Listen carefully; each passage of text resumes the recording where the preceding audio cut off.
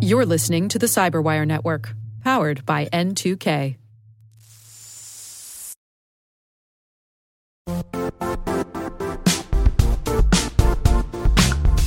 Don't struggle to align your organization's cybersecurity with business risk.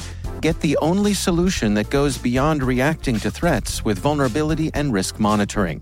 You need the next evolution of MDR, and only Critical Start delivers it.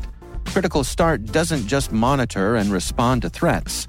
They put you in control by detecting suspicious activities, quickly responding to contain threats, and identifying your most critical assets and protecting them against vulnerabilities and exposures.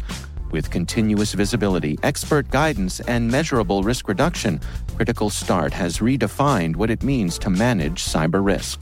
Demonstrate provable security maturity to your leadership while positioning your program to achieve the greatest risk reduction per dollar spent. Stop fearing risk and start managing it with Critical Start. Visit criticalstart.com and request a demo today. That's criticalstart.com.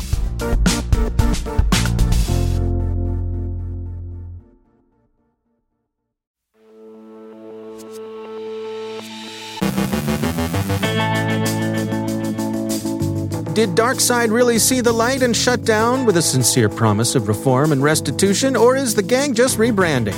Researchers look at DarkSide ransomware and find complexity and sophistication. Israel says airstrikes in Gaza were intended to take out Hamas cyber ops facilities. Poor practices seem to have exposed data of millions of Android app users.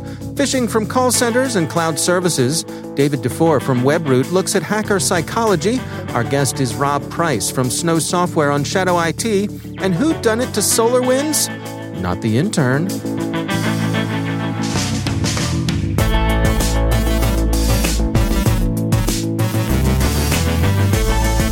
From the Cyberwire studios at Data Tribe, I'm Dave Bittner with your Cyberwire summary for Thursday, May 20th, 2021.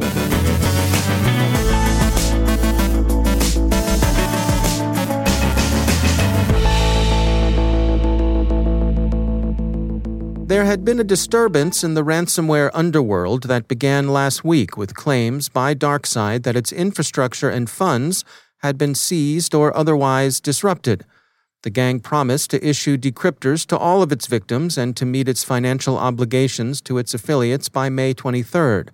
Some other gangs also appear to have pulled in their horns, but it was unclear exactly what had happened to DarkSide.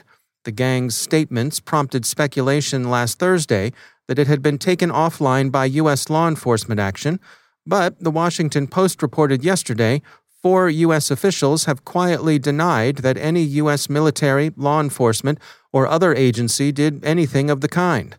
Various DarkSide affiliates have been complaining that the ransomware-as-a-service gang stiffed them of shares of ransom it owed them, which makes it appear likely that DarkSide simply absconded on the plausible pretext that it was being rousted by the law.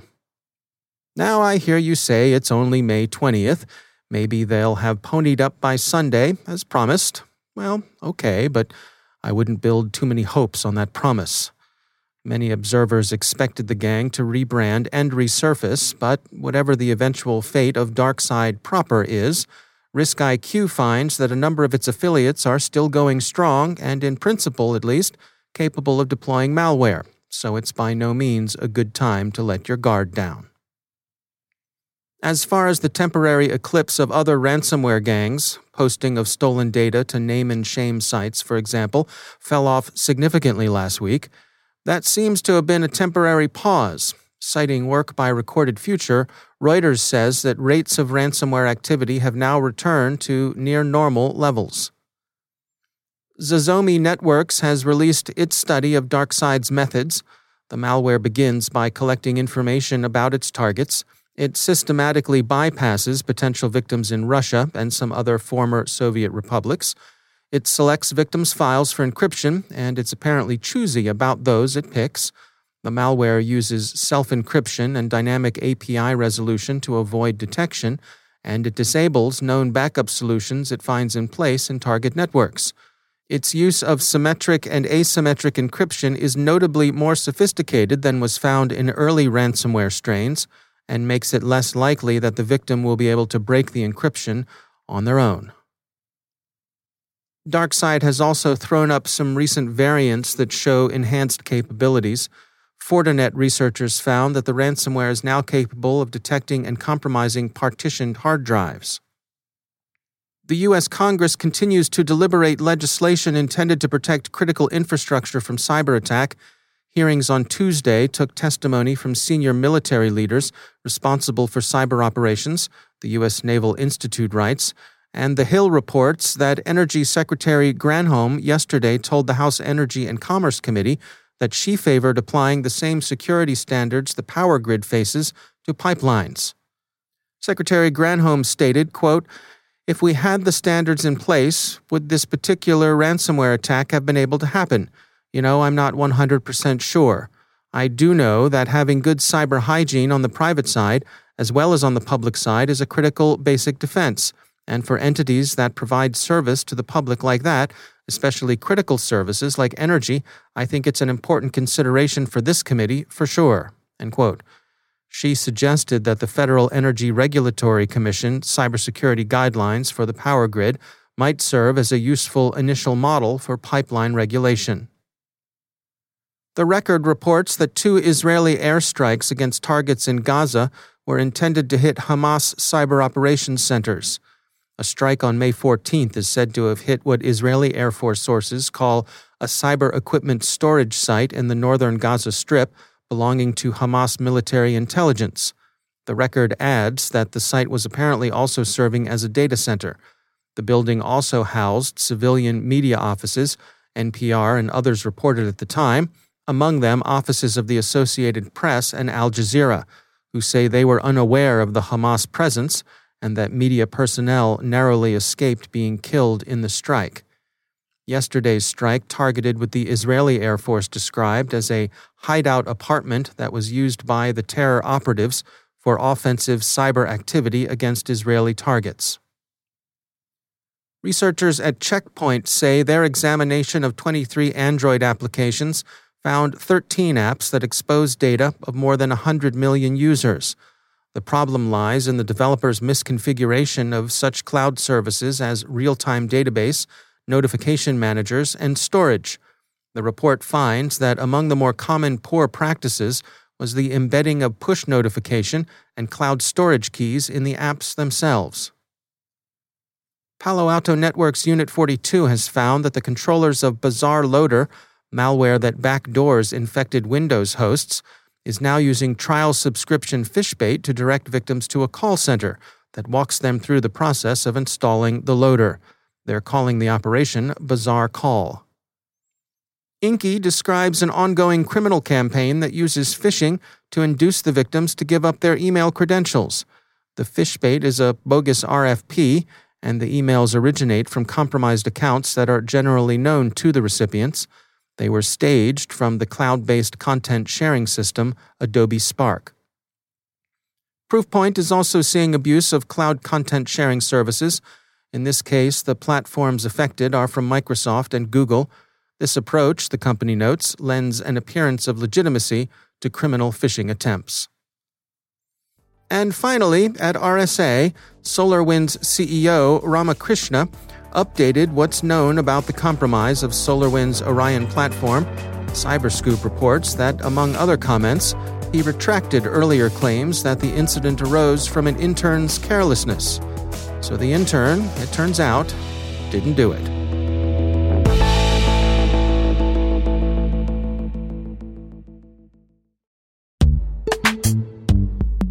Every day, your IAM tech debt grows. Your multi-generational services struggle to work together. Building an identity fabric can fix this. It makes all your identity tooling stronger and allows you to connect any app to any service you want to use, with zero coding, zero maintenance, and zero app downtime. Strata's identity orchestration platform separates the identity logic from your applications, so you can optimize existing IAM tools and manage them in a single control plane. Now, every vendor, standard, and architecture work together. In short, building your identity fabric means you can secure your non-standard apps, Keep your complex access policies, retire outdated IDPs, and modernize in record time. So build your fabric with Strata Identity and get rid of tech debt for good. Visit strata.io/cyberwire, share your identity priorities, and receive a pair of AirPods Pro. Offer valid for organizations over 5,000 employees. Connect today at strata.io/cyberwire.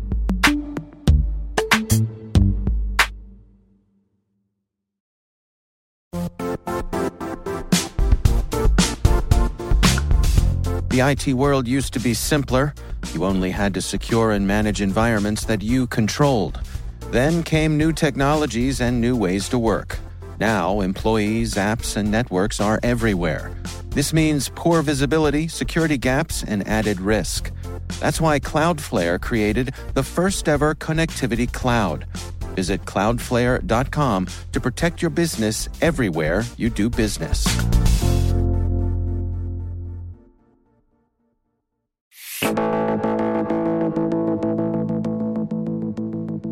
It is probably not off-base to say that the shadow cast by Shadow IT grew longer in the past year, thanks to the shift to remote work and to commingling of home networks and devices with business functions. Rob Price is Global Solutions Consultant at Snow Software, and he joins us with his thoughts on Shadow IT. Personally, I would define Shadow IT as something that has not been adopted as a corporate standard or been ratified by, let's say, internal IT. To me, Shadow IT is what occurs when an individual or a business unit seek technology capability to aid them in their day-to-day roles and improve their productivity that may not have been vetted by the core IT organization within an end-user environment, within a computer environment. Is it fair to say that much of the time when folks resort to using Shadow IT, that they have good intentions in mind, that they're just trying to get their work done? Absolutely. That is fundamentally correct. And over the years, I've seen it adopted or used in multiple different ways where finance organizations have put data loss prevention systems in place and tied people to their desks and folks email home spreadsheets to their private accounts so they can work on them in their own time before sending it back prior to Monday morning. And being able to see those types of activities, Shadow IT itself isn't just about new applications. It's about working practices that take data outside of the security boundaries of an organization. How much of this comes down to communications? In other words, the IT folks taking a collaborative approach to this rather than viewing it as something that could even be adversarial. I think this is a fundamental shift in working practices and how organizations need to interoperate. Traditionally, IT has been, let's call it, an underfunded area of business. Very seldom do we ever see IT budgets, running higher than an organization needs them to. And I think by the nature of our traditional insular, IT folks, it's easier sometimes for them to say no than it is to say yes. And we need to turn IT from what I would call a service unit within businesses into a much more positive, proactive business unit. So we should be looking at and encouraging IT to be at the forefront of advancement within the organization, not as a cost center that's a drag on budgets. And that's a really, really big shift in organizational culture, global culture. We need to turn the IT folks into the forefront, I think, of our businesses. Really make them a business enabler. Yeah, absolutely, and celebrate their capabilities. Not, from where I started, pulling boxes of paper out the back of a line printer, you might as well have put me in a cupboard. Right. And these guys really need to be, have a seat at the top table. Let's empower our CIOs. what can technology do for the business? Let's be on the front foot and take the advantage. And the more we see it in this today's day and world, it's cloud first strategy is one thing, but actually that just means somebody else's hardware. What do we really do, and how do we empower these people to be thought leaders, not fulfill services that somebody else is already requesting? That's Rob Price from Snow Software.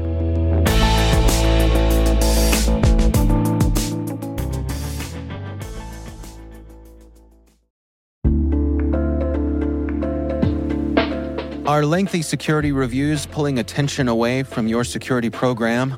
With the largest network of trust centers, Vanta can help you streamline security reviews to win customer trust, save time, and close deals fast. Proactively demonstrate security by showcasing key resources like your SOC 2 or ISO 27001, and provide real-time evidence for passing controls. And when a security questionnaire is required, Vanta takes the first pass for you. Visit vanta.com/cyber to take a self-serve tour. That's vanta.com/cyber.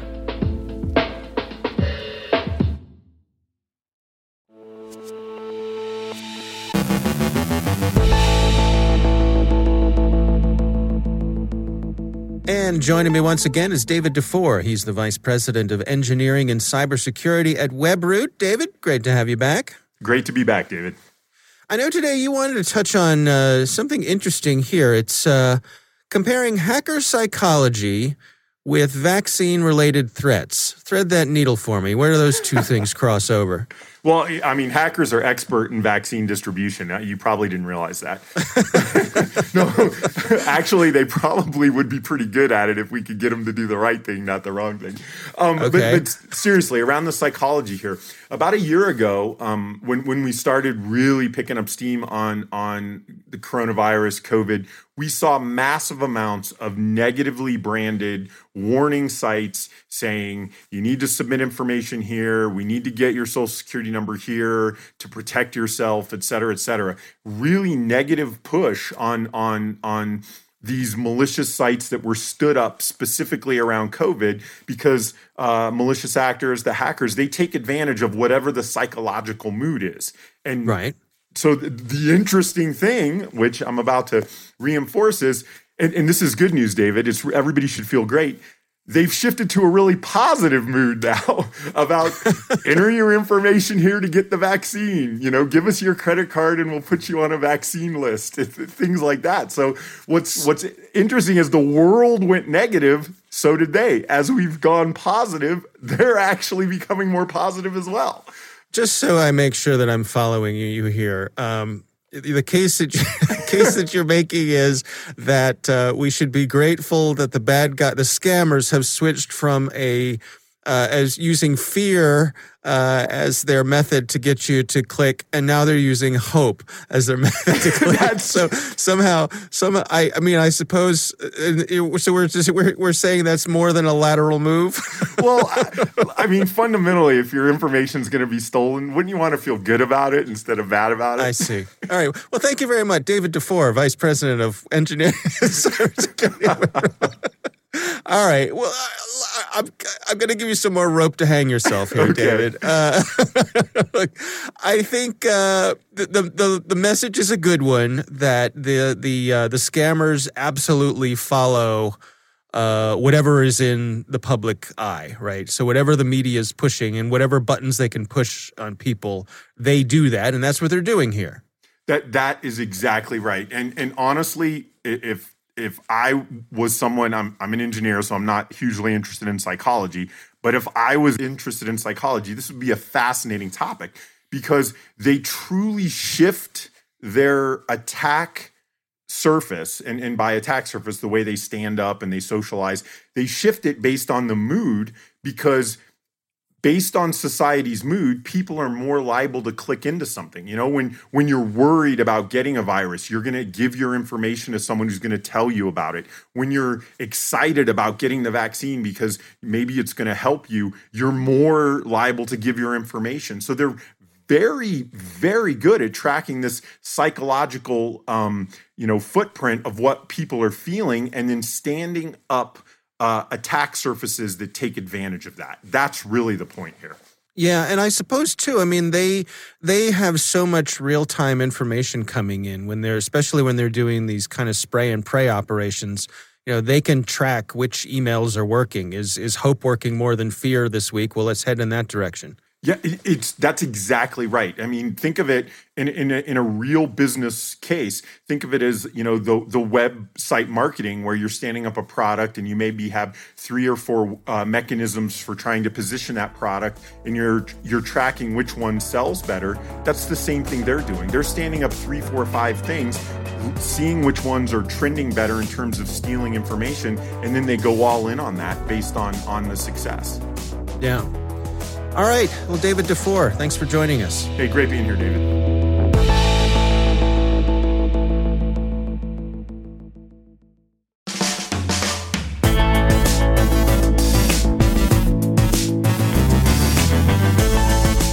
And that's the Cyberwire. For links to all of today's stories, check out our daily briefing at thecyberwire.com.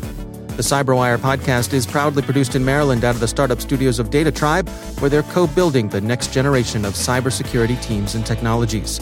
Our amazing Cyberwire team is Elliot Peltzman, Puru Prakash, Kelsey Bond, Tim Nodar, Joe Kerrigan, Carol Terrio, Ben Yellen, Nick Valecki, Gina Johnson, Bennett Moe, Chris Russell, John Petrick, Jennifer Iben, Rick Howard, Peter Kilpie, and I'm Dave Bittner. Thanks for listening. We'll see you back here tomorrow.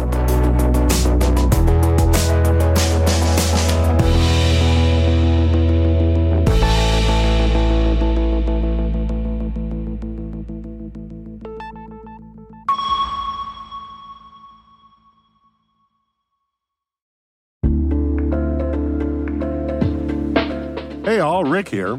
At N2K Cyberwire, we're dedicated to continuously improving the quality of the news and commentary on our network.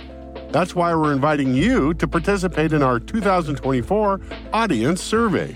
It only takes a few minutes, and your feedback is invaluable. Plus, you'll have the chance to win a $100 Amazon gift card as a thank you for your time. Head on over to cyberwire.com/survey. That's cyberwire.com/survey to share your feedback now.